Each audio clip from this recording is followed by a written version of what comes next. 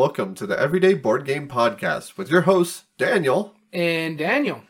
Daniel, we're back with another Top 8 debate. It's been a while. It has been a while, and because we're ending up 2021 right now, it is only appropriate that we do the Top 8 debate for 2021 games. Alrighty, sounds good to me. It has been interesting, and now there's a glitch in the system on Board Game Geek right now.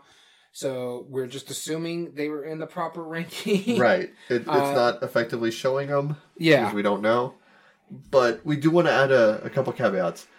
We are filming this on the 22nd of December in 2021. There are plenty of games that we have not played.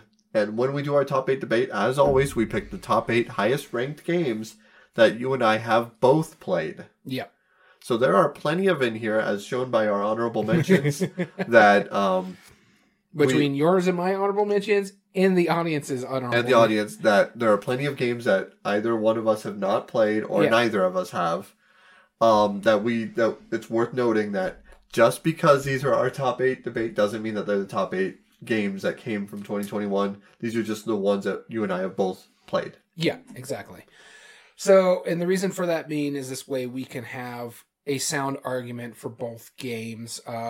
Normally, I'll have the Cup of Doom set up. I'm going to be doing that right now when he starts going through the honorable mentions. It's mostly going to be you doing the honorable mentions while I set up the Cup of Doom. That's fine. That's fine indeed. So, yeah, like we said, we're going to be doing our top 8 debate. We're going to go into it. The way it works is that we pick the top 8 games that we both played. We've set it up in like a college style of like football bracket. The first seed will be against the 8th seed, the 2nd through 7th, and so on. Then after those, we'll reseed them, and so when we're debating them, the highest to the lowest, and we continue until the final one, where we decide what is the best game of 2021 that you and I have both played. And of course, that may change. We'll probably do like a revisit episode and talk about them a little bit further on. So when we made the poll, we posted that on the Board Game Revolution forum on Facebook, and we invited anybody else to make comments and to add in their own games, which we'll be talking about, and some of which I have already looked at, and we'll be talking about our honorable mentions as well. So, also with that being said, we also do we want to go into the criteria already? No, we'll wait till once we get into the start of the debate. All right. So let's talk about what everybody else said and added to the list. So, and I'll go ahead and read the votes as well. So the very first one added by Kelly is Lost Ruins of Arnak, which got 39 votes. We both agreed that was not a release in 2020. No, because it won the It was 2020. Yeah, it wasn't 2021. So now the expansion just came out. Yes. And it's a great game. It absolutely has every right being up there. It's just that they might have been voting for it because it's new to them or new to our region, whatever the case may be. Skipping past that, Ark Nova, that definitely came out this year. Yep. Neither of us have gotten a chance to play it, but I've heard amazing reviews of it. I've heard really good things about it. So a lot of people say it's a Terraforming Mars killer for them. Yeah, that's what I keep hearing. Yeah. Well, they also say that about the new Ares Expedition of Terraforming Mars, too. True. That was added by Guy. Christopher added Sleeping Gods, Red Raven game. Oh, man, I really want to play this game. Yeah, neither of us own it, right? Yeah, I think our mutual friend Dom is the only one that does. Yeah, that makes sense. Jason added Cascadia, which honestly, that's one that I'm really, really anticipated for. Yeah, I want to play that one. It looks gorgeous. Yep. Mark added The Great Wall. That one I'm not too familiar. I know the name, and I've heard people talk about it, but I'm not familiar with it. Yeah, it looks stunning. Yeah, you actually have wall pieces that you're building up. It looks really cool. Justin added Unsettled, which I don't know almost anything about. Yeah. I believe, actually, was this the one that was the remake of Battlestar Galactica? No, that's Unfathomable. Unfathomable. That will be mentioned later. Okay, gotcha. Cool deal. So Unsettled. So Jamie put up Imperium Classics and Imperium Legends. They're pretty much the same game. It's just two different things. I have heard really good things about this, and I want to pick up a copy of either one of them. I don't know which one I would go with. I think Legends, maybe. Right, absolutely. Though I'm a history major, or was a history major, I really like classics, too, because you got, like, the Romans and stuff like that in it. Right. Exactly. I don't know. It's just because of the fact of what it is, it doesn't look anything different than battling different anachronistic cultures. Like, I don't know. It didn't seem all that interesting to me. But that's a minor thing. And we have someone joining us. It's Illuminous. Thank you so much for joining our chat. Going on to the next one, Mike added Nidavellir. Yeah, I'm surprised I didn't put this on my honorable mention. Is this a 2021? I think this is a 2020. I think it came out in Essen in 2020. That might be why I missed it. Yeah, or like there was a Kickstarter, because absolutely we should be debating this one. If this is a 2021, I imagine it would be on our list, significantly so, because Nidavellir is fantastic. We'll double check that here in a minute, because we might just have to like add that into our list. Yeah, the next one added by Kirk is Final Girl, and I really, really want to play this one. I heard it's really good. I haven't read the graphic. I was tempted to back the Kickstarter when it first came out. Very interesting. Tempted. Yeah, no, I was too. It looked really, really good. Have you played the Hostage Negotiator, which is the system is based off of? No, I have not. I will have to bring it over in, because now I think I'm starting to turn you on to only solitaire games. Like you've played plenty of solo games, like of games that you have that have solo modes to them. Yeah. Where I like to focus on games that are solo only, and like Onirim and that. But yeah, I've heard Hostage Negotiator is not even close to as good as Final Girl is, which they took everything about it and made it better and better. And it's based off a graphic novel, from my understanding. Oh, is it? Yeah. Oh, I'd believe that. Yeah, no, it looks so good. And I like Hostage Negotiator quite a bit. It's one of my up there. It's very lucky, but not so much that it's impossible. So we will check Nidavellir here in a bit. The Final Girl, the next one added by Corey was Unfathomable. That was the one I was mistaken for. I think our mutual friend Gamehead Geek actually has this one. I do want to try it. I've heard really good things about Battlestar Galactica, other than it's like not really a social deduction, but more of a hidden betrayer style game. Yeah. And sometimes those get my anxiety up, like you wouldn't believe. Do you like hidden betrayer games? Yeah, I love Dead of Winter. You know, I've heard Game of Thrones Oathbreaker. Oh, here we go again with this. I'm just saying. It's your fault you said social deduction. That makes way more sense now. It really is a hidden betrayer. All right, so the next game added by Guy was Furnace. I've heard really good things about it. The box cover is amazing. Right. Just haven't played it. I know our mutual friend, we've mentioned him a couple times, Dom, does own this one, so I want to try it. It gets played at the shop quite often during our game nights, and it's always popular, and it always goes over really well. I also have not been able to play it yet. And Illumines agrees with it. Furnace is great. Very crunchy. Sounds good. Are we pronouncing the name? Is it Illuminous or Illumines? Please correct us. And if you just type out your name, that doesn't help. I'm not saying you won't. But also, the next one that was added by Justin was Anno 1800. Now, which looks cool. Yeah. I want to try this one. You're very hesitant with this, though, too, because of the designer. Who was the designer? Martin Wallace. Oh, you're right. You're right. I have only played one Martin Wallace game, and it was absolute garbage. And I'm not saying all of his games are, because, I mean, obviously he's a popular designer for a reason. But if that game was anything to go off of it, because it had decent reviews, I hated it. Specifically, the game I'm talking about is Via Nebula. I couldn't stand that game. Oh, okay. See, I really enjoyed Brass. I just never could get it to the table, or Birmingham specifically. Mm-hmm. That's why I don't own it anymore. But this one intrigues me. Apparently, it's based off a video game. Gotcha. Okay. Next up, Bethany added Merchant's Cove. Now, I've heard good things about this one. I've been wanting to try it, so it's been something that's on my list to look at, but I just haven't got it to the table or know anybody who owns it. Right, exactly. Nathan added Project L. Project L looks pretty cool. I don't know what more to say than that, but Project L does look interesting to us. I think this is the one with the like the shapes cut out of the blocks, if I'm not mistaken. Oh yeah. Yeah, but I might be wrong on that. But yeah, it looks really nifty to me. Let's see here. Our next one, you're taking care of some logistical stuff. Yeah. It's a card builder puzzle game. Cool, thank you. Yeah, Project L looks pretty nifty. Nathan added Oath, which I had the opportunity to buy a couple days ago, and I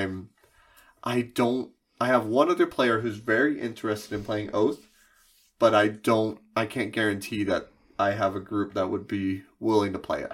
Yeah, no, we've had a hard time getting Root to the table. I can just imagine trying to get Oath to the table. I ended up getting rid of my Root because of I didn't like how it was such a slog trying to play it.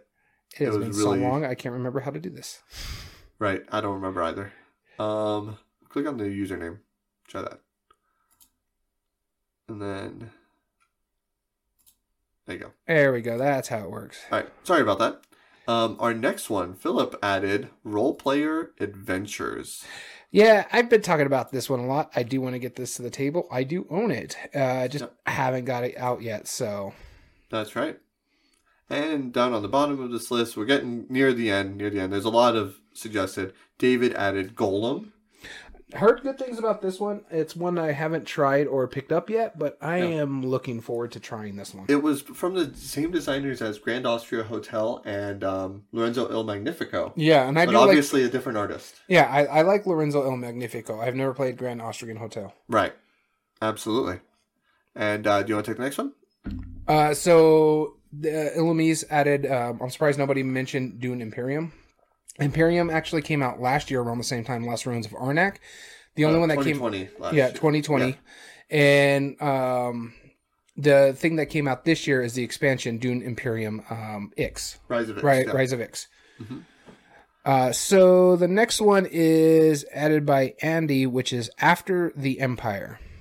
Yeah. I know nothing about this one. You do know something about this one. Do I? I believe this is the Gray Fox game where it's like you're basically castle defending with the big group. That was the one game I played in the shop when we reopened the shop. It's me, Dom, I think Nate on that back corner. It's that Gray Fox game with the castles. But you kind of looked at it, and that's really, really the only thing we played that night. Okay. Because I think we were trying to start a game of Dune Imperium as well. Gotcha. Okay, yeah. So that would have been the only one. Why don't you take this next one? And yes, by the way, Dune Imperium, I do remember it was 2020 because it was on one of my Christmas lists that get... Oh, yeah. Okay. Cool. So the next one is Cape May, added by Frank, of course. I've talked about this a lot. I talked about it in one of the episodes. Mm-hmm. The way we recorded this is a little out of order, so it's going to be in the episode after this episode. We'll talk a little bit more about it then. Yeah, but Cape May, phenomenal game, very beautiful, does really smart things. I really dig it. Yeah. The next one added by Nathan was Dice Miner, which this one looked cool. I think that if I'm not mistaken, this is the one with like a cool like 3D little thing where you're actually pulling different dice of different types out. Yeah. Looks really neat. He also added So Clever, and I've heard good things about this one. So Clover, that's right.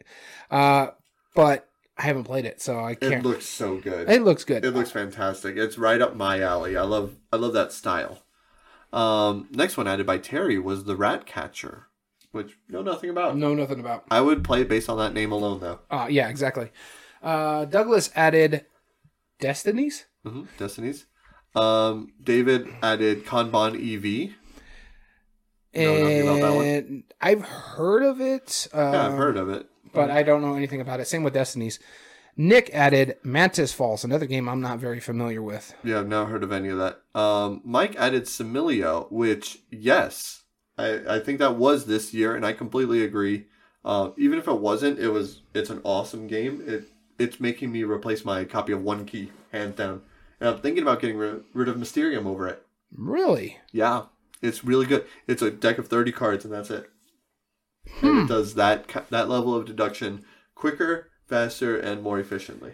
Next one on my list here is Adam. He added Coffee Traders. It's one game I've actually looked into. I haven't played it. It's a solo one, right? Yeah, it's a solo one. Mm-hmm. And looking into it, it looks really good. I like the fact that it almost comes like in a coffee tin looking box, but you know me and like the special boxes, they annoy me because shelf space. Yeah, only a lot. So these next ones that we're going to be listing, some of them came out years prior, so we're not going to take the time to double check what years that they came out. So we'll just mention them real quick. We'll run fast. Did you say Nathan added Gorintu yet? No, I skipped it for Okay. on accident. Yeah, that happens.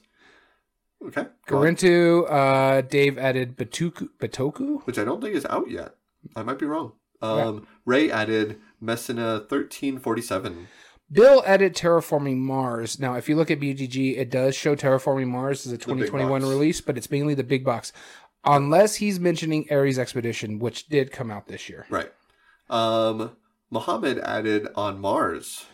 Vito Lacerda, still haven't played any of his game. Not yet. Dan added Trick Shot. Jens added Ether Fields. Christian added Dungeon Universalis. Okay. Cameron added Overboss, which I believe is a boss monster game. Yes. And yes, Etherfield was last year. Yep. And Ray added Old Tree. Old Tree, yep. All right, so now let's go about the comments. Go ahead and click on that previous three. Yeah. So we had Dave said, it seems 2021 did not produce many stellar games, just a bunch of decent ones, which Caitlin said, Onk is quite stellar. And Glenn replied, I agree, maybe except Final Girl, which was exceptional, but not too many people willing to spend that money for a solo-only game. Yeah, I don't blame it was, him. He's it not was wrong. a bit pricey. Yeah. Frank adds, I added Kate May. Check it out. Excellent game. That gamer can even enjoy while playing with newbies. And I don't disagree with him at all. Absolutely. Bethany said, I added Merchant's Cove. I have enjoyed every game, and each one played differently due to the asymmetrical gameplay. Jason says, I'm shocked Great Wall is so high with it still being sent out to American backers. I got mine a couple months back in Canada and haven't had the opportunity to play it yet. Now I'm really excited. Went with Ankh, only game I played on the list so far. So unfair, I suppose. That's not unfair. We're kind of going on the same ideal. And then Lumina said, yeah, like just received their copy of Great Wall as well. And Craig said, though I haven't played it, I am excited for Unfathomable. I do want to try it. There's more answers. Yeah. Who knew? The admin is saying that if you guys want to join this, they'll be doing an official BGR Meeple's Choice, which is the Board Game Revolution Awards, again this year. So this is a good precursor to pull titles from. Thanks. Yeah, we're glad to help, Thomas, and thank you for having the platform for us, because we appreciate letting us put these polls up. Yeah, us. Absolutely. Jimmy said Bitoku, also Project L is 2020. He was clarifying those. That's what I had thought. I thought Bitoku was this year, though. I might be wrong. I thought it wasn't even out yet. Yeah. Shows what I know. Yeah, exactly. We don't know at all. Isaac was just mentioning what Lost Cities of Arnak was, and he was getting known. It was supposed to say Ruins, but again, I think Lost Ruins of Arnak came out. Yeah, because it came around the same time Dune Imperium, because that was the two games that got compared a lot. Right. Ray just added that he added Messina 1347. Chris is saying, not played a single one. Been a time for playing loved games, but not many opportunities for people to come and play. Yep, and it's a shame, too. Steve, I believe I'm pronouncing that name right, Ste, not played any one of them. It's a bummer. Michael is just confirming Lost Ruins of Arnak is 2020. Ark Nova isn't even out yet, he's asking. Valentine is saying it has been out and he's played it 10 times already. And they're just communicating about where they could find it. It is not out in North America, that's why. Yeah. And Julia said Blood Bowl, which I think that's 1980s, if I'm not mistaken. It was a while back. And Illuminus has added that his game or their game of the year is probably Radlands. Cool. Yeah, tell us more about it. So that was fun. Thank you all for your comments and your suggestions for votes. I'm glad Thomas Covert that we can help out with the Board Game Revolution Forum. As always, we use them as a great resource. Go check it out. Yeah, if you're on Facebook, there's no reason you shouldn't be on that group. It's a good community. I really enjoy working with them. Be one of the nearly 50,000 members. They're awesome. Alrighty, so let's get into our list. Before we go over the rules of our game, let's talk about our honorable mentions. Yeah, so we have a few honorable mentions that we've both enjoyed. And I think, if I'm not mistaken, my number 3 is on both of our lists. Is that right? Yes, it is. It's actually my number 1. So do we want to wait till then? Yeah, we'll wait till my number 1 and just start with your 2. Okay, that sounds good. Well, then you should go ahead. All right, so my number 3 on my list, it was one that was already mentioned in the honorable mentions of the audience, and that is Overboss, a boss monster game. Oh, okay. And the reason why I put this on this list, it's a good game, not a great game, but I wanted to give it a reference point because I don't like Boss Monster. Right. I think it's too lucky. It's too. It's cool. I get the concept. It's funny, but I just didn't really enjoy it the couple times I played it. And so when my buddy busted this one out, I was like, I don't know if I want to play this. I don't know if I'm gonna like it. And then I'm like, all right, fine, we'll play it. Yeah. Fine, I'll keep an open mind. One of my resolutions. And we played it, and I honestly really, really liked it. It's a nice little puzzly game, tile laying. You're getting a tile, you're trying to put it in the proper area, and you're trying to get the most points at the end of the game.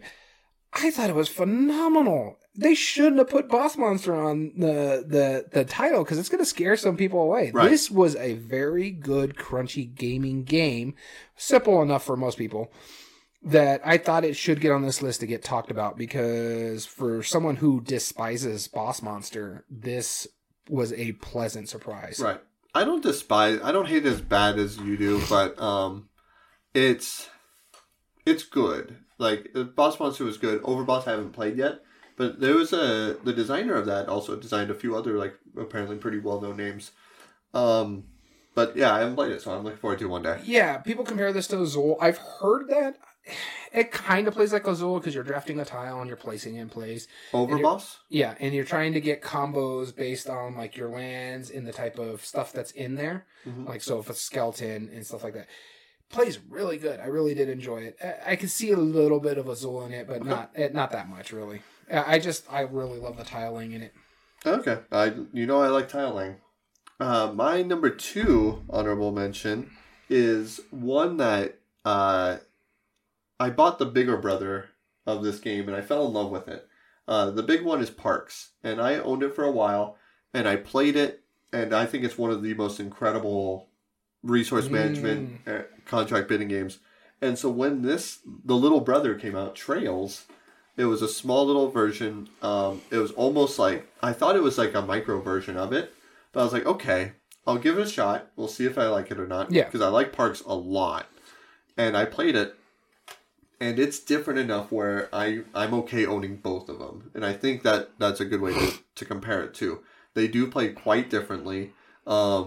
I like the way that the sun sets throughout Trails, because every time you go to the end and back, once you get to the end, you flip over one of the tiles that everybody's traversing along, face down, and then that ends up causing like the sun to start setting, and once it gets to a certain point, then that triggers the end of the game. So you're going back and forth along this path throughout the entire game, getting the resources, trading them in for contracts, getting all sorts of other cool abilities. It's smart, and it's a $20 game.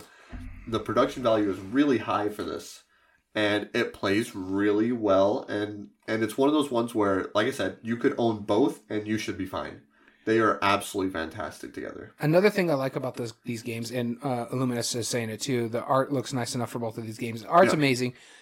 You can find these in mass market stores. Yes. You can find it in Target. You can find them in Barnes & Noble and stuff like that. So it's really expensive. If you're not sure about Parks, because it's $50 game retail, buy Trails, try it out, and if you like that and want another step up, then Parks is definitely a go-to. You're going to love every second of it. Yeah, so I've been looking. I still haven't played either one of these, so yet. We'll fix that. Moving on to my number 2, it is one I've mentioned and talked about in which will be your future episode, is Cartographer Heroes. I really, really enjoy this one. Now, I know people are going to say, hey, isn't that an expansion of Cartographers? It's a standalone expansion. You don't need Cartographers to play Cartographer Heroes. What I like about Cartographer Heroes, it does something different. If you want to play the basic game, Cartographer is your way to go. Yep. If you want something that gives a little more crunch to it, then you want to do Cartographer Heroes. Because the monsters now have special abilities where some of them can spread out. You have heroes that can fight the monsters as you go, eliminate spaces and stuff like that. Some of the scoring cards are a little bit more gamey than the other one, where it's like, hey, just fill out as far diagonally as you can. This one is like, okay, you need to build like your forest. They got to be connected to waters, but then they also have to be, the water has to be touching mountains. So it just makes it where you're trying to find that puzzle a little bit better. Yeah. And it basically just made it crunchy, more crunchy than what it already was. It was a basic polynomial game, fill out spaces, get your points by the scorecards. Still great. They did change one thing that I was looking through the thing. If you get Cartographer Heroes, they have the ruins on the map, but they don't have ruin cards. So you don't have to worry about that if you only have Cartographer Heroes. And another thing is, they changed the season. So normally, I think it was like 8876, and now it's 8776. Oh wow! Yeah, so you have less stuff that comes out because of the way the numbers add up. Gotcha. Okay. Cool. All right, Cartographer Heroes. And my number one, I have a love-hate relationship with the original game. Seven Wonders is what I'm going to talk about, because Seven Wonders, I don't like it. I've just never been a big fan of it. It's okay at best. Like, I will tolerate it if I play. Seven Wonders Duel put it away for me. Seven Wonders Duel replaced it for me. And so when they announced Seven Wonders Architects, I was like, okay, what's different about this? And at first I thought it was an expansion. Then they're like, no, you're playing Seven Wonders in a way. You're not drafting. But you're building up your Seven Wonders. They took everything about Seven Wonders and somehow streamlined it. Yeah. Because if I wanted to streamline Seven Wonders drafting game, I'm playing Sushi Go. Yeah. And this isn't necessarily drafting, but what makes it neat is that every wonder has a deck of cards that kind of goes with like their style of cards. Yeah. Right? And you shuffle up that deck and you put it on your left. Well, on your turn, you can choose either the top pile of your deck, the top pile of the player on the right side's deck, to your right, because it's in between the players, or a random card off the top of the middle deck, which just has like a slew of everything. That's it. You just trade in sets of them. You have a couple of skills that come from Seven Wonders originally, or Seven Wonders Duel, that they put into this. It's incredibly simple. It's super streamlined. It's really fun. It still plays to 7 players, and it does it better than everybody. It's a little slower because everybody's taking turns, but your turns are faster than in Ticket to Ride. Yeah, no. I do want to try this one. It looks really good. It's fast. I can't believe how fast it really is. Really? Okay. It goes probably 30 minutes, maybe. Okay. Yeah, no, I was intrigued when they announced this because I heard they pulled a little bit from Seven Wonders Duel. They streamlined Seven Wonders down. Right. And I'm like, I like Seven Wonders Duel. So if you're pulling stuff from Seven Wonders Duel... This might even replace Seven Wonders Duel for me. Really? Yeah. I'll have to check this one out. I haven't played Seven Wonders Duel in a while, and I'm wondering, I think I still own it.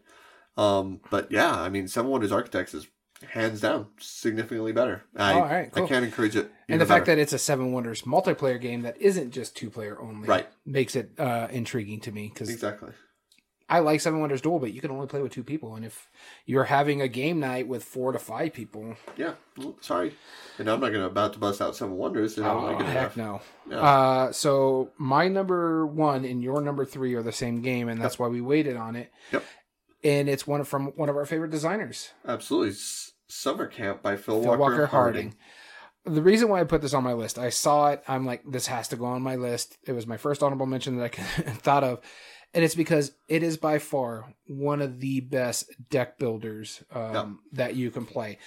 And I honestly think if you're talking about like, I think Dice Tower calls them welcoming games now, or gateway games and stuff like that. This is a gateway game for people who haven't played a deck builder before. So if you're introducing family members or people who are familiar with gaming, but they're just new to the hobby, and you're like, oh, hey, let's try this deck builder. I know you're making reference. Like if someone came to the shop and said, hey, I've heard this thing about deck building.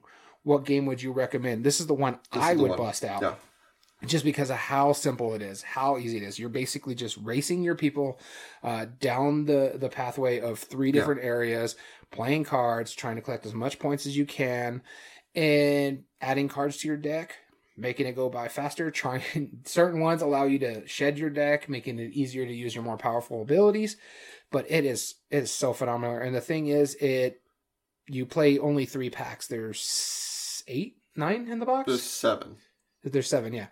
So you're going to be able to play different combinations throughout the entire game. It's easily expandable because you could add more stuff just on the cardways and add to the pathways. You don't even need that more boards or anything like that. Plus, you can set up the board differently every time because it's 9 small boards that can be just mixed up, and so your rewards will be different on each path compared to the last game you played. Yep. It's a phenomenal game. And you can combo it. You can do all sorts of cool stuff. My go-to game will be Clank. Yeah. No, don't get me wrong. Clank is a good gateway deck builder. In a sense, this one is much simpler. It is just basically what Phil Walker Hardy does. He finds a mechanism that he likes and he streamlines it to its basic core and makes a great game around that. That's right. And I truly love Summer Camp. That's right. All right, cool. So then those are our honorable mentions. I think we're just about ready. Yep. And of course, when we're doing our debate, anybody who's joining us live, the benefit of joining us live is you get to join in on the debate. Tell us your opinion. You might be able to sway one of us. Because we will be deciding this from the top 8. But regardless of that, just our opinion, it's not just that. We try to be as objective as possible. Yes. We have 5 criteria that we're going to be ranking these on. These criteria are simply, we start with ease of play. How simple is the game, or how familiar are the mechanisms that somebody can get into? Yeah. If you have to read like an hour-long rule book just to figure it out, it's probably not as that. How likely you can get it to the table, either by the mechanisms, like if it's a roll and move somehow, or that's decent, or if the theme is attractive to people, or finally, how prone to analysis paralysis. This is a negative mark on it. Yeah. And that's like if it's giving you a million options, and somebody's going to take an hour long on their turn, that like the shiny dice game. Yeah. Like the Firefly game that we talked about in a previous episode. Or future episode. It'll be a future episode coming up. If it's convoluted and people are just taking their turn and you're just waiting there. Yeah. Because your head is hurting so bad because of just considering all the different options, then that can be a detriment to the game. Which he was showing a demonstration of analysis paralysis there a minute ago. Which was? Just keep it going. Just keep it going. going. Yeah. Yep. All right. So the next one on our list here is replay value. This is the length of time and scaling well the game. If you add more players, how much more of the time becomes? Does a 1 hour game that plays fine at 3 players become a 3 hour slog at 6 players? That kind of thing could problem is a 1 or 2 player game as good as a 4 player game. Right. That's what we mean by that. Minimum number of plays to get to the full experience. This just basically means, do you play the game? You play chess once, you kind of know how to play it. You're not good at it, but you know how to play it. Whereas something like Gloomhaven, there's a lot of stuff in there. So that gives it a chance where I'm probably about 50 games in Gloomhaven. I'm still not done with it. Right. Well, more like 30, but yeah, you know what I mean. Significant amount. Yeah. Right. And the expandability. And what we mean by this is already existing expansions. Up to one publisher or one possible future expansion. Basically, we were usually Space Base. It's Volume 1. Then we're thinking there's going to be a Volume 2, which they've where they finally announced there is a Volume 2. Yep. Or has been confirmed by the designer or publisher, and we usually use Wingspan for this reference because both Elizabeth Hargrave and Jamie Stegmaier has said they want to do an expansion for every continent. That's right. Our next criteria is meaningful choice. This is very simple. Like, how well can you strategize in the game, really? Yeah.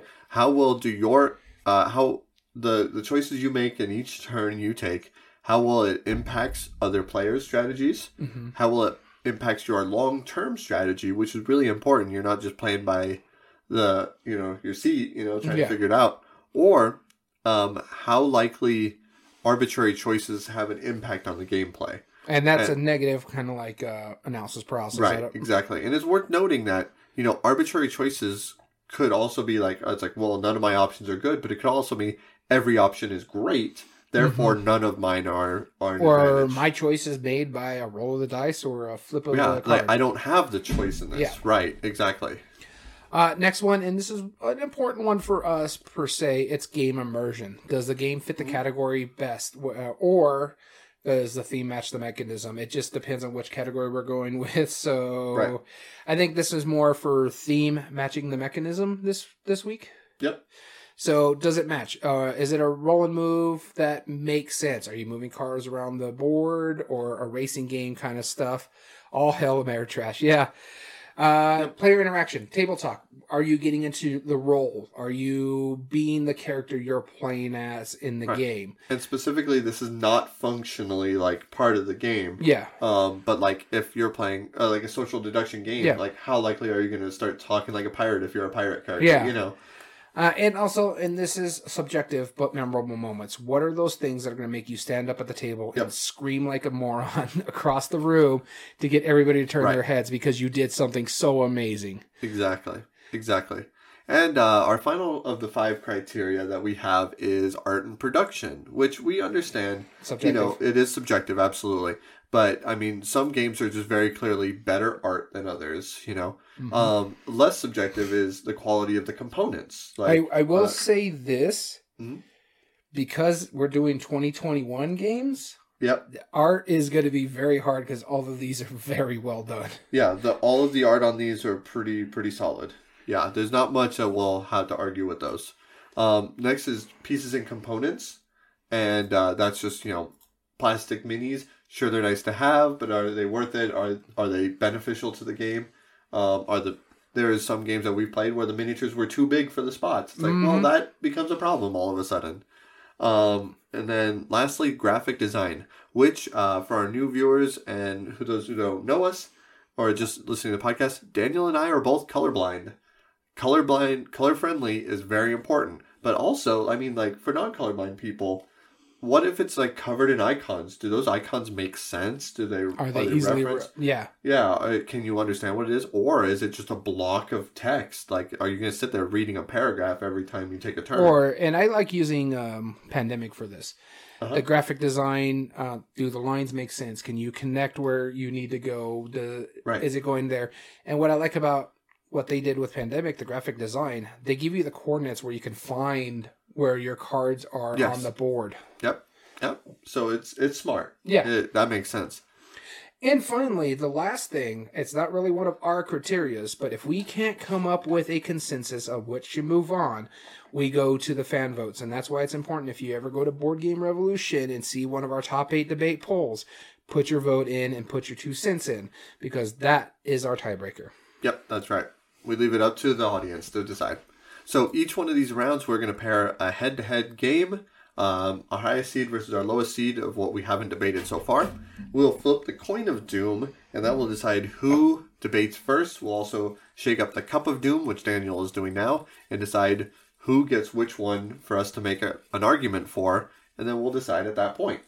So the first one, you will be debating first, and this is Ankh versus Juicy Fruits. I get Ankh. Okay. You get Juicy Fruits. I will get Juicy Fruits. And apparently another game that was in the cup. From months ago. Let's see what game it was. Hold on. Squirrel. Yep. El Grande. El Grande. Well, El Grande was not a 2021 game. Not quite. All right, so I got to argue Ankh. I will say this. If it was going up against any other game in this list, I would give it art and production. Yes. But Juicy Fruits is really, really well produced too. The minis are great on Ankh. Yep. They're very. Is this Simon also? Yes, it's a Simon. So I mean, come on. It's a very pretty game, mind you. It's very brown. Very brown. Because it's in an colors. Egyptian desert. So yeah. I do like some of the mechanism in the game. There's one, let's talk about it. We didn't get to see it because we had to leave, but the merging. I've heard really bad things about the merging with it. So I'm not sure how I feel about that part of the game. I was intrigued by it. I really enjoyed it. I was enjoying it, but they call it a trilogy game. It's with Blood Rage, Rising Sun, and this one. I wasn't as enamored with this game as I was with the other two. No. You haven't played Rising Sun, so right. I do like Egyptian lore and stuff like that. So it's not easy to play. It's not going to win easy to play. I can tell you that much. No. Like I said, it could have a push for art and production. It's going to work well from there. Replay value, no. It's a CMON Kickstarter. It came with like four or five expansions when it kickstarted. So it's probably going to get the replay value part of the game. Maybe. Just by the expansions alone. You yeah, don't, probably. Meaningful choice. I don't think the scaling is not great. No, the scaling is not great. I've heard it's pretty decent like at a 3-player game, but afterwards it becomes a slog. Me personally, I like Ankh. I just don't think it should go on. Okay. Yeah, I don't disagree with you. I did not mind the experience. It is good. I just want to say real quick, Illuminous is right. Rising Sun is still Magnus Opus. Yes, that is. I love that. I need to try it one of these days. Yeah. So I'm going to argue for Juicy Fruits. Now, Juicy Fruits, I bought it based on, once I learned about the main mechanism, that you just slide a tile, take that many actions of that tile. How many spaces? Yep, however many spaces. So if I move it 2 spaces, I take it twice. So if I'm moving like the tomato piece, I get 2 tomatoes. Simple as that. You have big chunky wooden bits. That mechanism is incredibly fast. The setup is really smart. You have 2 different ways to play it. You know, everything makes sense for the setup except for the colors. The orange and green, I don't agree with them choosing those 2 because it does hurt us a little bit. But with that being said, it wasn't so much that, like, that's just functional for setup. Yeah. It has nothing to do with the gameplay itself. And it plays quickly. It plays incredibly fast. It took us longer to figure out how to play the game than actually play the game. Yeah, because when we were done, we were like, wow, that's it? Oh my, I want to play this again. Like that. It's rare that I get that moment where I'm like, I want to play this game again right now. I kind of wanted to do that the very first time we played it. Yeah. And I've played it a number of times ever since, and it always has that same reaction. It's a really satisfying puzzle. Chung, chung, chung, chung, and chung. let's just to be honest here. This game we played once, like in June or something like that. Yes. Had a great time playing it. I still remember it. It snuck on our top 100, both of our top 100 games of all time by one play. Right. And so I don't want to discredit people who voted for Ankh because I think the people who liked Ankh as much as they do, and I appreciated Ankh. I liked it better than Blood Rage easily. Mm-hmm. I don't know about Rising Sun. I haven't played it yet, but Blood Rage, hands down, it was better because I like the simplicity of the mechanism. Of just, you choose 2 of the actions, you move the piece forward, that's your action. There's only 4 actions. But it can't beat the simplicity of slide a tile, take an action, done. Yeah, ease of play, honestly, Juicy Fruits. Yeah. You go into art and production, I think both of this are pretty good. The art I like better in Juicy Fruits, just because it's more vibrant, more tropical. Sure. The production value, as good as the wood chunkies are, I'll give the minis to Ankh. Yeah. Graphic design, I mean, for Juicy Fruits, the graphic design, just because that slide board, the only thing with us is the color blindness, but even then we can still kind of tell the orange and the green apart. Yeah, just it's only for setup. It's not, it does not functionally stop the game. Replay value, I think, goes to Ankh. Yes. Meaningful choice, I have to give that to Juicy Fruits myself. Yeah. And game immersion, I got more immersed in Juicy Fruits than I did Ankh. Yeah, we did. So, believe it or not, we're going to start with an upset. Sorry for everybody who voted for Ankh, but we are going with Juicy Fruits. Moving on. Which is going to be our number 8 seed. And Illuminous just told me, please change that when I think based on the comment, like, I haven't played Rising Sun yet. It's really good. It's just hard to get 3 players because you have to play it with 3 minimum. Right. And Illuminous, have you played either of these 2 games, or what are your thoughts? Going on to our next round, Red Rising versus Rolling Realms. It's the Stonemaier bracket. The Stonemaier R&R bracket. Yeah. Red Rising, Rolling Realms. There's a lot of R's. I have Ankh open, but... Alright, yeah. So, you own Ankh, haven't played Juicy Fruits yet. I highly suggest Juicy Fruits. It's a really satisfying little puzzle. Alright, so this next one, I'll be starting us off, and I'll be arguing for Rolling Realms. Rolling Realms. Okay, so you said it in a future episode that Rolling Realms was created as a pastime for... Past episode.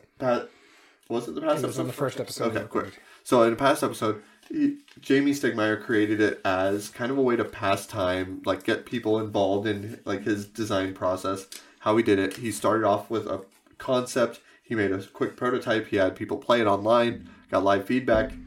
First off, I just want to give a shout out, if anything else, to Jamie Stegmaier for doing that, because I know I tuned into those, his live plays. I played along with it. I did a print and play of it. That was what we needed. In 2020, we absolutely needed that. Like, and the fact that he did that, it was fantastic that he did that. So regardless of the game itself, thank you for that. Mm-hmm. This is the new Roll and Write. Has nothing to do with Charterstone though. Actually, it does. Well, I mean, technically. Right? Technically. So basically, those for who don't know what Rolling Realms is, it's a roll and write game. Right. And the reason why it's Rolling Realms because each of the cards that you're playing with are based off a game in the Stonemaier library. Right. And each of them do their own thing. So yes, there is a Charterstone card in there that whatever it is. Boxes. Yeah. So what you do is because you're going to roll 2 dice every turn, and everybody's going to take those numbers. So if I roll a 5 and a 2, if I take the 5 and put a 2 down in the crates back there, and if I say I have like 3 or 4 2s in one of those crates, if you roll a 2 again, you can take that die and open all those crates, which would give you your stars for that card. Right. And he does that for every single one that where it kind of plays off of the actual game, like using the dice. This does this, like Scythe. You do this, you get a star down here if you have the number or the resource to pay for it. Right. And the system is really simple. You roll 2 dice, pick one. You know, we've seen that in other places like well, you pick both of them. Super it's Skill. Just that one die goes into one realm, right, and the second die goes in the other realm. Right, exactly. So it's cool how it works. I think it's for a roll and write, it's really innovative. The fact that you're using all these different realms, one of which would not be played like for each of the games. You know, you play over 2 of them. Yeah, you play over 3 rounds and you choose 3 realms each, you know. So there's a lot of replayability, and that adds in room for, you know, any future games he publishes. He could throw a Rolling Realms card in it. Yeah. You know, and that would be fun for anybody who does it. Easy expansions, and it's almost infinitely replayable because of that. Yeah, it changes. You know, and I think and those dice are amazing. The components are really well done. Dry erase cards. Yeah, dry erase cards is really good. So, I mean, I hate to say it. I liked Red Rising. I think this should move on. All right, so I get to argue Red Rising and why I think it should move on. Okay. Don't get me wrong. I'm a Stonemaier fanboy. I will fully admit that. I own every single one of the games. Actually, you see or a lot of them over his head right there. And they just keep going up. They're literally 2 shelves straight up. But I like Rolling Realms. It's good. The only thing is the art on the cards aren't all that great. The production value is through the roof for it. Yeah. But I love the way Red Rising goes, and this combos, and this combos, and this combos, and then, hey, I don't want any gray, so let me do Stonemaier versus Stonemaier. Yeah, this is tough, especially when we're going to like art and production. What is this game? Right. I really like the art in Rising Sun, or Red Rising. We keep thinking of Rising Sun. Right. I love the card play in it too, because you put one card down, you can pick up from a different area where you grab up, and so your card could have a special ability when you play it down. The one you pull up, you get the special ability of the location you do. It's got a little area control. It's got a little bit moving up to try to trigger. 7 is the triggers all over the board. Illuminous agrees Red Rising should move on. It's just like I go through the thing. I think Rolling Realms will ease a play, but it's not that simple for a thing because you got to learn what each realm does. Right. And sometimes I have to explain it to a couple times when I'm teaching new players. And I don't disagree, but you only teach 3 at a time. And once you get the concept of the first round, it makes more sense. But Red Rising, you have to know what the factions do and how they pertain to each other. You don't need to know what the factions do. You just need to read the card. Yeah, but that's a lot of reading and that's a lot of overhead. Yeah, that's true. Without knowing the backstory or playing it, it's a lot to consider. The thing is, you don't need to know the backstory to play Red Rising. And in fact, it has no spoilers other than who the characters are in the game. But it makes more sense, though. when you do it. Not really. I've read the first book, and I got a buddy who's read the entire series, and the game itself is just using the characters and kind of what the stuff does. I can't give you that it's easier. No, I'm not saying Red Rising's easier. I said Rolling Realms is easier. It's just Rolling Realms. It's not as easy as you make it sound. No, it's not as easy as most roll and writes. I give you that. It's one of the more complicated. I know Red Rising can lead to more analysis paralysis too. Yes. That's why I'm saying ease of play is Rolling Realms hands down. Yeah. Art and production, I just think Red Rising just ekes it out. Yep. Replay value, you're not going to see all the cards in one playthrough of Red Rising. Or Rolling Realms. I've seen all cards in 2 games. Right. I played 2 games of it, and I've seen everything. And I didn't even choose. It was all random. Red Rising, you'll play multiple games before you see all the cards. Because there is a lot in there. But it is more expandable, though.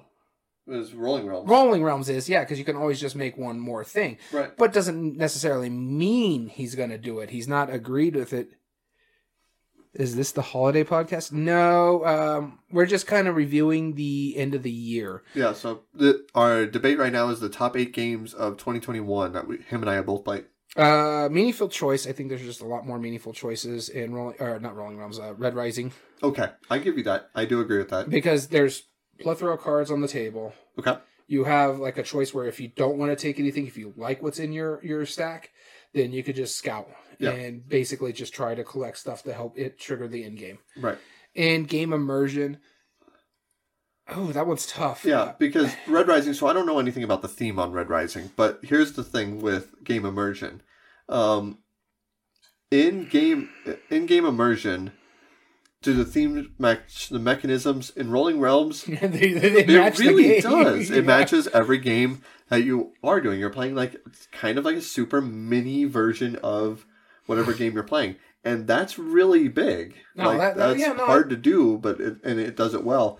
Well, Red Rising, I'm gonna pass that to you because I don't know the theme, so I don't know how accurate that theme is being portrayed with the mechanism. Giving spoilers of the series, it does match the theme pretty well because the golds are very powerful and the gold cards are very powerful. The red cards are people who are fighting for their freedom. Yeah. And you can see that with how very attacky they can be at times, or like this person needs this person with them, and this way they can do like an uprising type thing. So it does fit in that thematic sense if you're familiar with the series. Then I'm willing to say Red Rising goes on then. Well, it would have gone on anyways because I already won 3 of the... Oh, did it? Yeah. Art and production, replay value, a meaningful choice. Oh, we didn't agree on replay value, but either way. Yes, you said. I'll give you that. Okay, well, whatever. That's fine. I will. So it's going to go up against Argle Bargle. So Red Rising is moving on. So we'll take that out. We'll take that one out. And In Flames 991, thank you for joining us too, as well. We appreciate you. All right, so where is this? Our next one will be our number 3 seed, Cubitos, versus... Horrified American Monsters. Did we actually go through like our normal breakdown of what our seeds were? Yeah. No, I don't think we did because we're trying to push this in under 2 hours. Gotcha. Okay. So normally we go do the back and forth. Yeah. But all right, let's see here. So Cubitos versus Horrified American Monsters. I'll be starting us off. And which one am I arguing for? Cubitos. Actually, between the two, I do think this is one that I do think should move on. And that's because Horrified, this is the sequel. And in comparison to the original, I think it's a disappointment. Where Cubitos takes, a deck builder or a dice builder and ramps it up to 11. It's a racing game where you are buying dice, trying to move as fast as you can, trying to use the abilities effectively. Using the multiple dice idea is that as long as you roll any symbol on any of your dice, you can keep going and press your luck, right? And everybody's doing it simultaneously too, so it's like this cool little dice chucking round. And so as you're dwindling on the dice, depending on what kind of dice you have, some have more symbols, some have fewer symbols. I love that press your luck idea of it. And he even balanced it away from it, so you don't ever bust on the first turn. You have to set aside at least 3 dice before you're allowed to bust. So, if you just have garbage rolls, well, you'll always have at least 3 dice you can go off of, and so it helps mitigate that. And the fact that there's like 56 cards or something, each one of the 8 dice types have multiple abilities that you can play with, and that's insane amounts of replay value. That's I mean, if you want to play with everything, technically you could go with like 7 or 8 different games minimum to see every card. And that's not even every combination. That's just every card. Yeah. So, and you have multiple boards. You have different scenarios for the boards. You have, if you do bust, you go up on like the favor track and like the audience starts cheering for you more. The components are really good. The boxes, I don't have a problem with the boxes like some people do. I hate the boxes. I know. I don't have that big of a problem with them personally. The dice are nice. I just think they're too small in all honesty. Sure, yeah. But I mean, it's a lot of dice. Yeah, it's a lot of dice. The thing is, those boxes make it look like there are more dice than there are. Right. Sure. I don't blame you on that one. No, I think it was AEG's attempt to do what Red Rising is supposed to do, where they had it, where they had all of the component, like they didn't have an insert, they have all the components create the insert. Yeah. And it technically had an insert, but I threw it away. There's no reason to have that insert in it at all. But overall, I think it's just a better game, and that's saying how much I like Horrified, the original, but I had some gripes against the remake. So go for it. I understand those gripes with your remake too. For one thing, everything's basically 3 spaces apart. There's no really escaping anything. You can get any space to any space on the board, just about. And the one that really bothered me, and this goes on the graphic design, is the typos on the actual pieces. I can handle typos in a rule book. It sucks as long as it doesn't give you like a game-breaking rule or something like that. But on the game pieces, there's one that actually comes up as police station when they're meeting sheriff station. The only problem is there's also a ranger station. Yeah. So that is a big issue. I do like Horrified. And I do like the American Monster ones. I love some of the stuff that they're doing. Like, I love playing against Bigfoot. I love the fact that you're just trying to reveal Bigfoot as a real cryptid. But again, if I had to choose between the two, I'm going to pick the first one. Just because I like the Universal Monster movies better. But also, it's like I was telling Illuminus here, it's really that good. That's why it took over. It's a very popular game. It's my number 2 all-time game. Surprising even me on that. Right. Yeah, the original is phenomenal. And even with the hype, like, I wasn't expecting this to be as good or better. I was expecting it to be at least as good. And I love cryptids. Mm-hmm. Like, that I like that way better than the Universal Monsters. Yeah. But it let me down.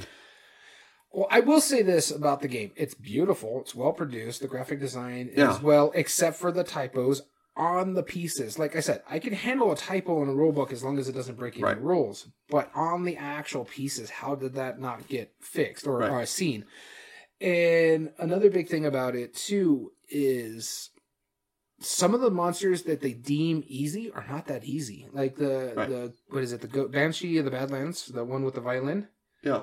It's if you work on it, that's fine. It's really simple. But when you have the other 2 monsters on the board and you have to concentrate them on as well, the Banshee just starts steamrolling you. Yeah. And so once your violin, one of the violins pops into the bottom, you start moving that terror track up. I think it's one of the more difficult ones.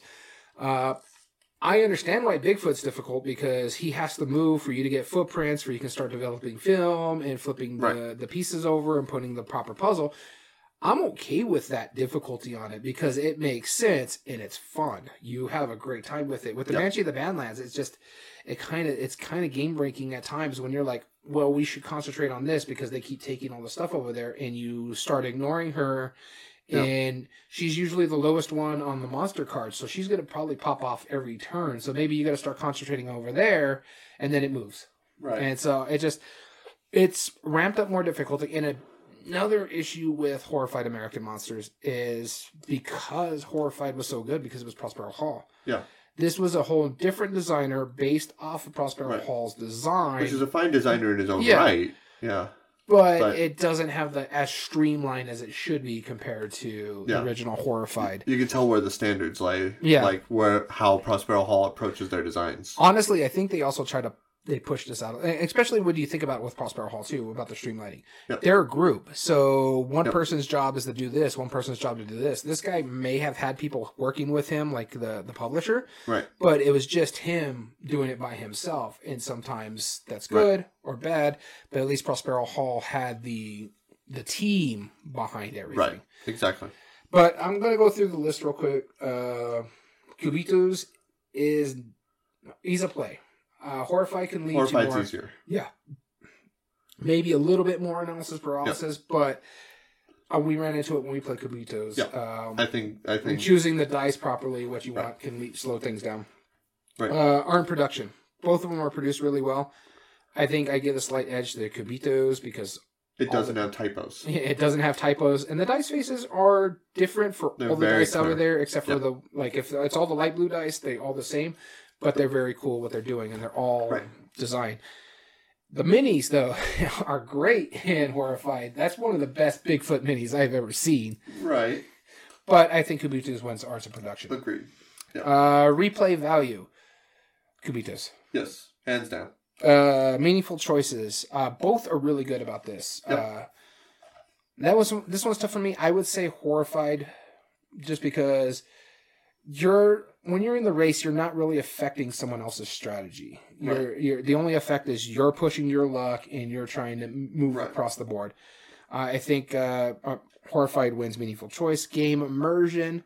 They're both pretty good. Cubitos, I think, personally, just because matches the mechanism better. Yeah, absolutely. Just because you're rolling, it's exciting. You're moving along. You're trying. You're getting like when you into it, see you're one person trash-talking. jumping ahead, you're like, "Oh no, I need to start figuring this out." Well, and you're trash talking too the whole time because you're trying to egg them on to push their luck, and that's just the inherent thing about with racing. Yeah, and the fact is, since it's a race game, you are. If you're a racer, you're getting into it because you're trash talking the other racers on the field. Agreed. Like, why are you guys so far behind? Why are you way over there? Right?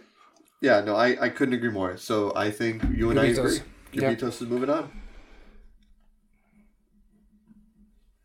And so now it goes into our final of the quarterfinal round.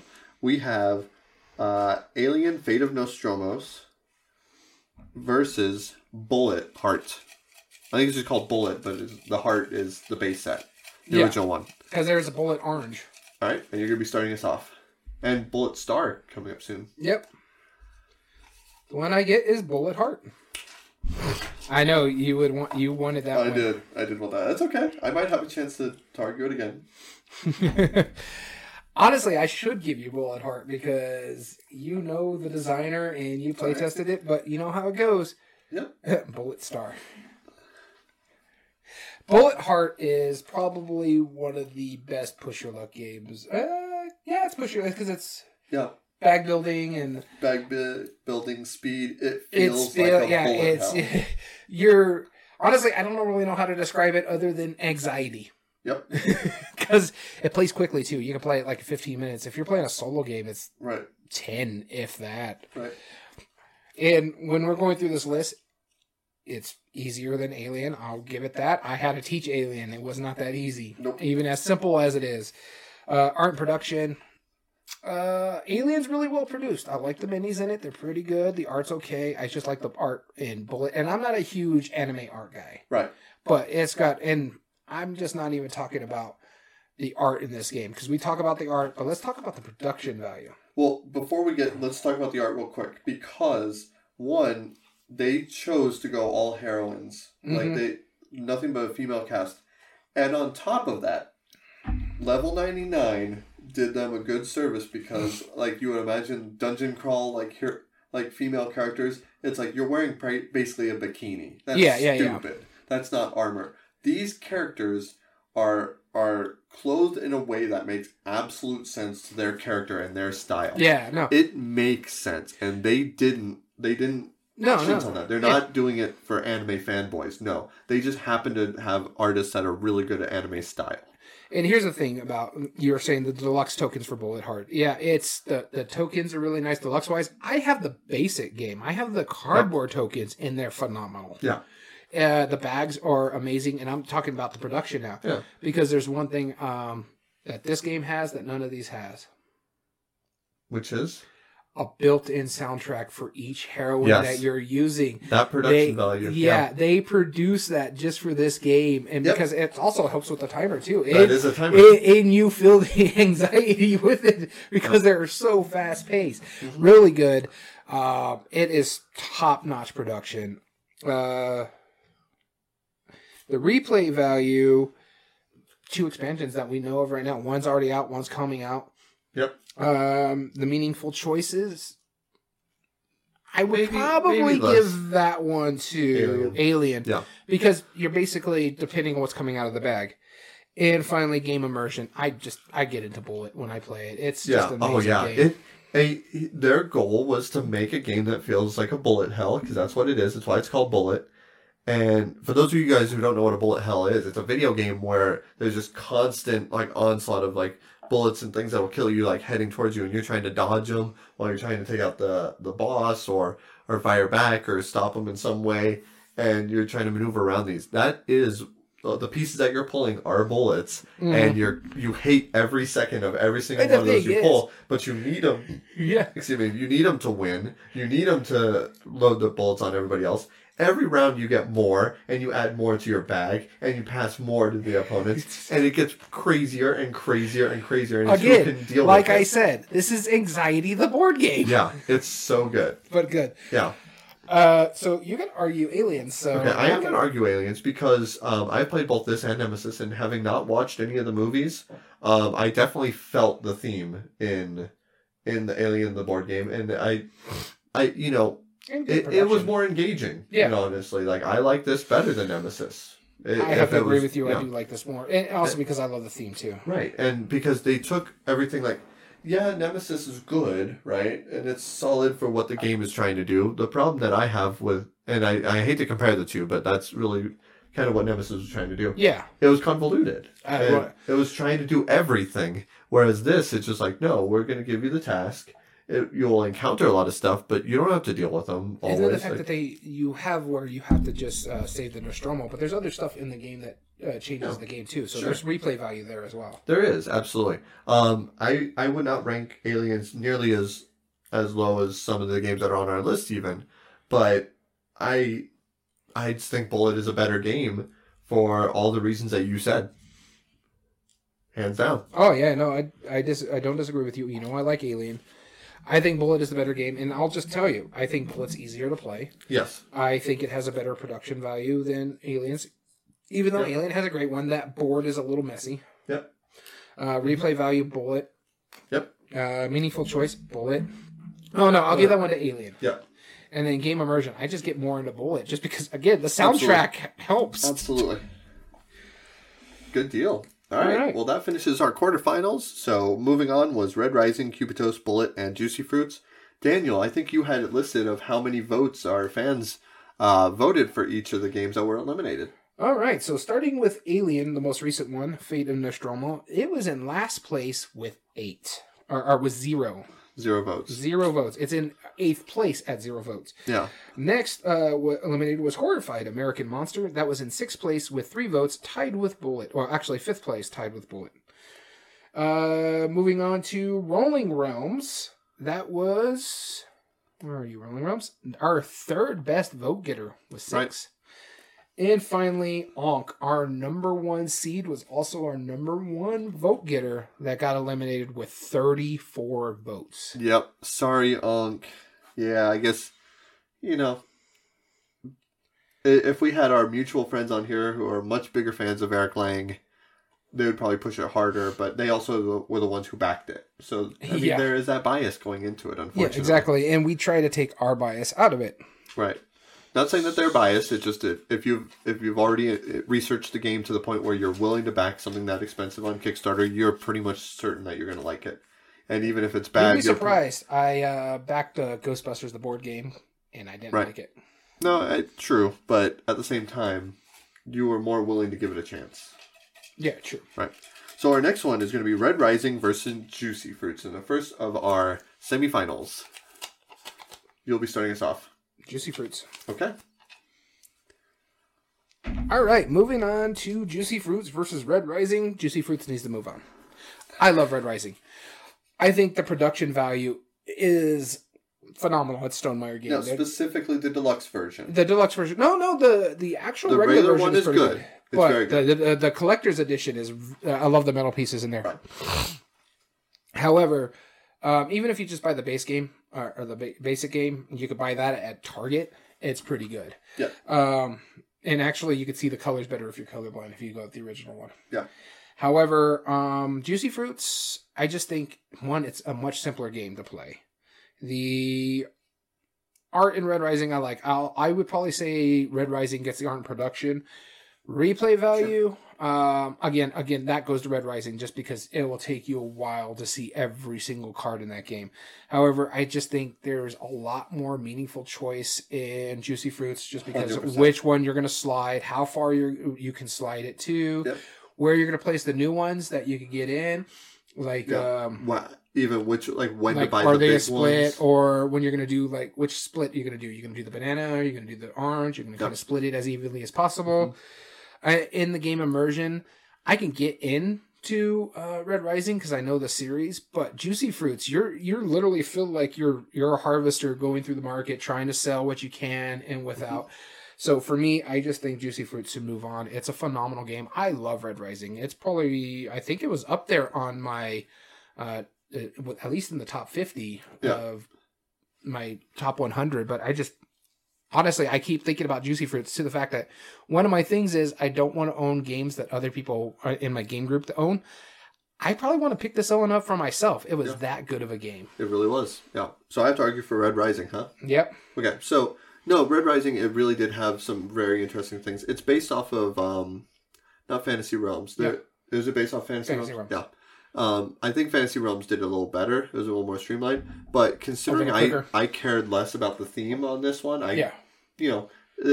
unless it's a theme that I'm really into, I could care less.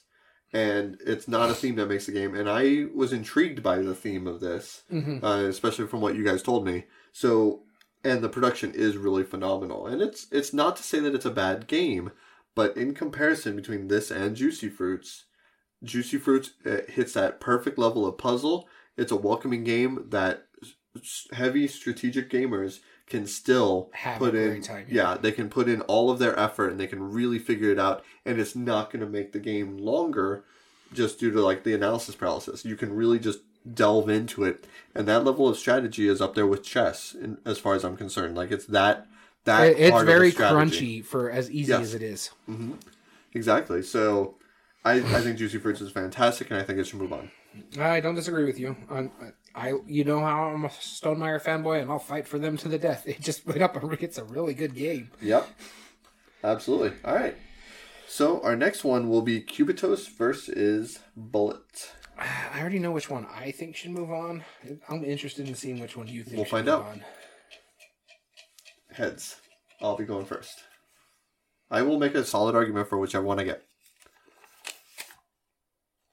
That's the wrong. Oh yeah, it would help if we also had the same one. Bullet, Bullet, Bullet. So Illuminous is voting for Bullet already.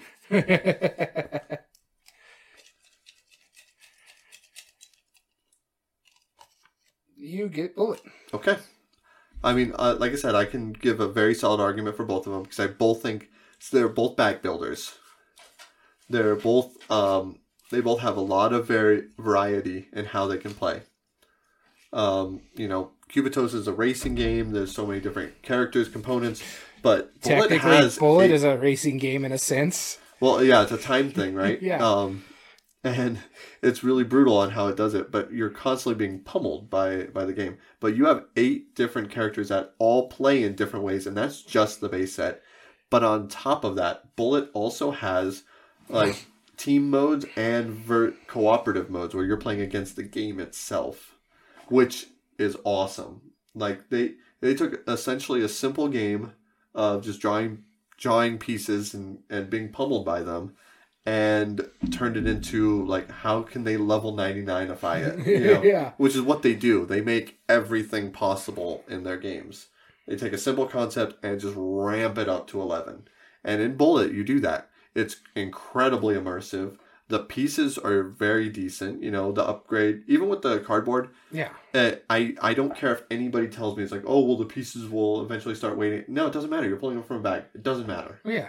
it doesn't matter if you know what piece you're Well, not think going to about be it able to too. feel it and enjoy Like it. if you can feel it and several of them filled up, you don't know which one it could be. Yeah, exactly. Yeah, there's no way that you're going to be able to tell one piece from another.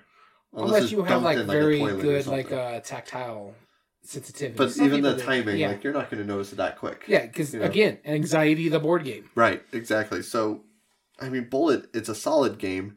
Trying to figure out how to deal with all those, using your character's abilities to either push the pieces or eliminate them, destroy them, however you want to It's a get nice, send them crunchy to puzzle. the next one. Yeah, real time puzzle. The only argument I have against this compared to the pool building in Cubitos is that there's a few players that I play with that cannot handle timed aspects of it, and they will sit there and they'll just want to like work out the puzzle itself, and they'll like it for that part of it. Yeah. But that's not the point of the game. No, I And get it. so anybody who likes the timed games, or who does not like them, who can't handle Which timed is games, weird, because will I'm not not a be able to huge play. fan of timed games. You don't have to be a fan, but you can tolerate them. I can tolerate them. Yes. I'm talking people who are absolutely against like the real-time stress games. levels, I get Yes.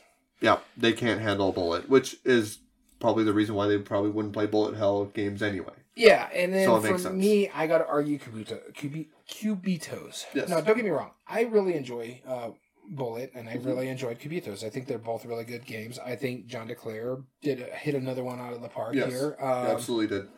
Production value is through the roof, except for I hate those stupid boxes. I'm one of those people that don't like the boxes. That's fair. My big thing about it is that I think the dice are too small. In all honesty, just give me a little bit bigger. I mean, these are like peewee dice, like really tiny. They're 12 millimeter. Yeah, they're small. You see the size of this hand? Well, I mean, but you also can be rolling, 10, 15 dice at a time. Give me that. I like that. Give me bigger dice for that. It's fun. I just think when I'm going through this, one of them is easier than the other. I know which one I think is easier. Don't get me wrong. They're both pretty simple. It's just that once you start playing Bullet, and figure out how your character plays, that's all you got to worry about other than trying to figure out how to puzzle it. Yeah. Cubitos, you have to make sure, okay, what does this happen? Or this is where I'm going to bust if I get this one more thing. Yeah. Do I go out here and try to hit these flags so I can get points, or do I just keep going in the inside and trying to get through that race? Yeah. So there's a lot of stuff easier that can lead to analysis paralysis. We ran into it a couple times, not a lot in Cubitos. Yeah. But I don't run into it with Bullet because you just can't. Yeah, if you're the kind of person that sits there and really analyzes it, nope, you lose.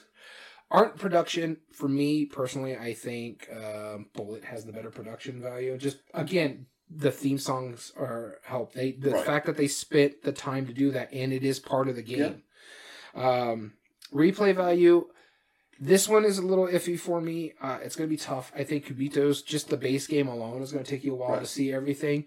However, with all the expansions with Bullets already announced or are coming out. And how do you function in different games? Yeah. Game level, you could do cooperative, you could do versus. Yeah. Yep. I think there's more meaningful choices in Bullet. Even though they're fast-paced, I think it's just more meaningful choices. I don't. You don't? Okay. I think because...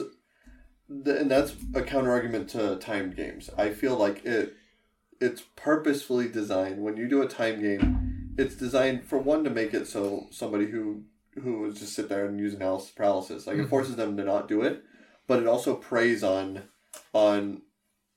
your ability to avoid mistakes. And Speaking of which, I can get so off that shelf. the counter argument could simply be it's just like you've made less mistakes than I have in that, and that's not necessarily fair. Where it penalizes you for making like a split decision that at first would be arbitrary. Okay, which one would... Okay, better yet. Meaningful choice, I think, goes to Cubitos. Okay. Let's just say this. I already think I know where it's going. Which one do you think should move on? Based on the 5 criteria Bullet. I agree with you, because ease of play, art and production, and replay value is all Bullet. Yep, and immersion. We haven't even done game immersion, but yeah, I agree. Meaningful choice is definitely I'll give you that. Cubitos. Yep. Yeah. So this is an interesting bracket here for Very our much. final. Yeah. All right, so our final is going to be Bullet versus Juicy Fruits. And as always in this final round, we do not pick a side. We do not argue for it. You've already heard the arguments. We just break down each of the 5 criteria and which ones we think should go on based on that. With that being said, real quick, the ones that were eliminated, how many Red votes did they get? Rising was our second best vote getter at 9. Okay. And then finally, Cubitos, which was our 3 seed, was actually our 4th best vote getter at 5. Okay. So here's some fun time. Your boys. I am a little bit too, but I'll explain why later. Yeah. However, this one, we're just going to go through our criteria. We don't pick our side. Which one is jumping out of you? Ease of play. No, I'm sorry. Meaningful choice, I think, goes to Juicy Fruits. I agree with you. Hands down. On that. All right. There is not another one that actually jumps out at me right away other than meaningful choice. Replay value, I feel, goes to Bullet. Yep. Yep. And that's just because it has more expansions, it plays quicker, it plays a larger scale of people. That's not to say... Actually, I think technically it plays a little bit longer than Juicy Fruits, because Juicy Fruits is crazy fast. Yeah. But depends. We've only ever played a 2-player with Juicy Fruits. We don't know how I've played multiples, yes. Yeah, I played 4-player. It doesn't extend it that much longer. Okay. Yeah. So, which one do you think is easier? Let's see here. Simplicity. Familiarity of the mechanism. I say that is Juicy Fruits because everybody's done that slide puzzle. Yes. That's basically a 15-square puzzle. Yeah. Whereas Bullet, it is a bag builder technically, but I mean, you're really not bag building. Yeah. You're just dealing with whatever it is. You're placing wherever it goes. Yeah.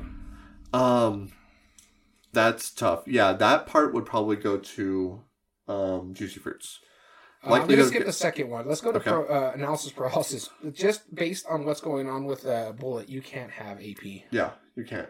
So, likelihood to get to the table based on the mechanism or the theme? I think Bullet, because a lot of people who are familiar with that style of video game would probably like it. I mean, it's a less offensive version. Like, Juicy Fruit is a simpler, like, anybody can play it. All you're doing is sliding around fruit. But a lot of people are familiar with, like, those slide puzzles. Yes, yeah, exactly. So I think based on the theme, Juicy Fruits, based on the mechanism, Bullet. So we're basically going to say a push. But at the same time, the video gamers... But not a lot of people or video gamers play board games. Agreed. So a board gamer would probably pick Juicy Fruit over a video gamer picking Bullet. So again, it goes back to a push on that one. Okay, we'll call it a push. Ease of play is a tie. Okay. We've already done meaningful choice. Yep. Game immersion. Oh. Does the game fit does the mechanisms match the theme? Bullet, hands down. Hands down. On that part. Player interaction. Honestly, I think that one goes to Bullet too. Yeah. Because you're pushing stuff onto other people's boards and putting them in their bags too. And memorable moments are both full of memorable moments. Oh, yeah. Yeah. But I would say that's a wash, so it means Bullet moves on for that part. All right, we're down to art and production. Art and production. The art. Which one do you think has better art? Bullet. I agree. I honestly... There's not a lot of art in Bullet compared to Juicy Fruit. The company that publishes Juicy Fruit, I think it's Capstone Games. Yeah. I hate their covers. I don't know what it is. Like, there's something just so bland about their covers. Yeah. Savannah Park is the same way. This is the same. You know, there's something... They also did... that cover never sells me. New York Zoo, right? With Uwe Rosenberg? Yes. Yeah, there's just something like... You look at the covers, you're like, it's not a bad cover. It's just, there's something about it. It's like... It just falls flat for me. That's just my opinion. But is this Cloud Age Capstone? Well, that's a pretty decent cover. Cloud Age is a phenomenal cover. I think you're right. I think it is Capstone. It is Capstone. Okay. Well, then I will eat my words on it as far as that game goes. But this one I don't think does it for me. I don't disagree with you. I like Bullet's art. It's way up there. I actually still have it on my shelf of shame, which shouldn't be there. Yeah. And I like the evil versions of it, like when you're playing against cooperatively. When you're doing the co-op. Of the heroines. Yeah, like you make them evil. Like that's cool. And then you have pieces of components. That would go to Juicy Fruits. I think, I was going to say, just because I have the deluxe, or I have the basic, you have the deluxe. The deluxe is great. Yeah. But compared to Juicy Fruits, you could just buy the base game in any store. Yeah. And it'll have the chunky wood bits, good the cardboard. The tiles are good. All right. So which is the better graphic design? I personally think it's Bullet.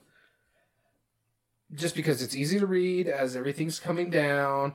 Right. Once you learn your character, it only takes you a few things to do it. Like, okay, this is my special ability. This came up. I can use this. Right. I would say it's a push. And the reason I'm saying that is because I am very much biased towards Bullet because I gave feedback to the designer, who's also the graphic designer, too. That there was one very specific thing when he had me playtesting, knowing I was colorblind, that made it difficult for me, and he had fixed it. And that was because on the top of it, so what you're saying is you got to rescind yourself from graphic design. Realistically, I should take myself out of that because he made a change based on my suggestion. I will. You know what? I'll say it's going to be a push, which means art production will be a push. Okay. Which means Bullet still wins. Wow. So, our podcast, I'll be honest, I wasn't expecting it, but our podcast, Everyday Board Games, has just decided that the best game of 2021 that you and I have both played is Bullet. I don't disagree with this pick. I thought it was going to be Juicy Fruit, in all honesty. Yeah, me too. But based on our criteria, because even if I gave the graphic design to, I don't think I could give the graphic design to Juicy Fruit. I really think Bullet has the better graphic design. Like you said, it's colorful bullets. They're easy enough for me to read, who's colorblind. Right. Some of the colors do mess with me, but the thing I was telling you about that in that argument, so there is an icon above each of the columns. Yeah. And each of the bullets, the designs are technically different. They're fairly similar, but they are technically different. They were originally right on the very top line. So if you were to put a deluxe piece on that spot, you would not see the icon anymore. And Ithri's not in the chat, so we can't give him props to having the best game of 2021. So you got to text him. So I will send him a message. Normally, one of our common viewers, Ithri, he is the designer of that game, and he's been a friend of the podcast for a long time. He is just all around cool dude, very awesome guy, and we are more than happy to the best game. And honestly, this was no bias. I honestly thought Juicy Fruit was going to pull it out. Yeah. Bullet came out of nowhere. I won't even tell him. I'm just going to tell him, hey, it's in the running. Like, it was in our top 8. You should listen to our debate and see what you think. Get that extra viewership. Oh, yeah. Like what I'm doing here? Yeah.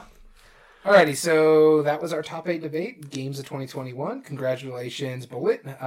In Level 99 Games, we think that was the best game we played from 2021 in 2021. That's right. So thank you so much for listening to our podcast. We always enjoy it. If you ever want to contact us directly, I'm flipping this around a little bit. You can email us at everydayboardgames2020@gmail.com with ideas or even just to say hi or thanks. As well as you can get in contact with us on our official Twitter account at EBG Podcast. Yeah, we want to give a shout out to Illuminous for this episode. Thank you so much. So Very Wrong About Board Games. Joined us in previous Mario Fanatic, Normal Friends, Ithri, Creative Chaos, all of them who join us on live. Also, the other podcasters, Tabletop Bellhop. All cool people, and we appreciate you for doing it. If you ever want to watch a live episode, they do vary in time, but join us at twitch.tv/everydayboardgames, and please consider subscribing so that way we know, we can notify you when we join online. Yeah, and as well as you can find all video re-uploads on YouTube at Everyday Board Games 2020. And if you like what we do here, there's 3 things you can do to help us grow on the platform. You can subscribe if you're not, like the video, and comment down below and tell us your thoughts on the subject. Which was your favorite game you played in 2021 on this episode? Bullet. As well as all audio versions can be found on most podcast platforms under Everyday Board Games Podcast. This includes Spotify, Google, Amazon Music, and Podbean. So we want to thank you so much for tuning in. As always, I've been your host, Daniel. And I've been Daniel. And we want to thank you for listening to Everyday Board Games. And remember, every day is a good day for board gaming.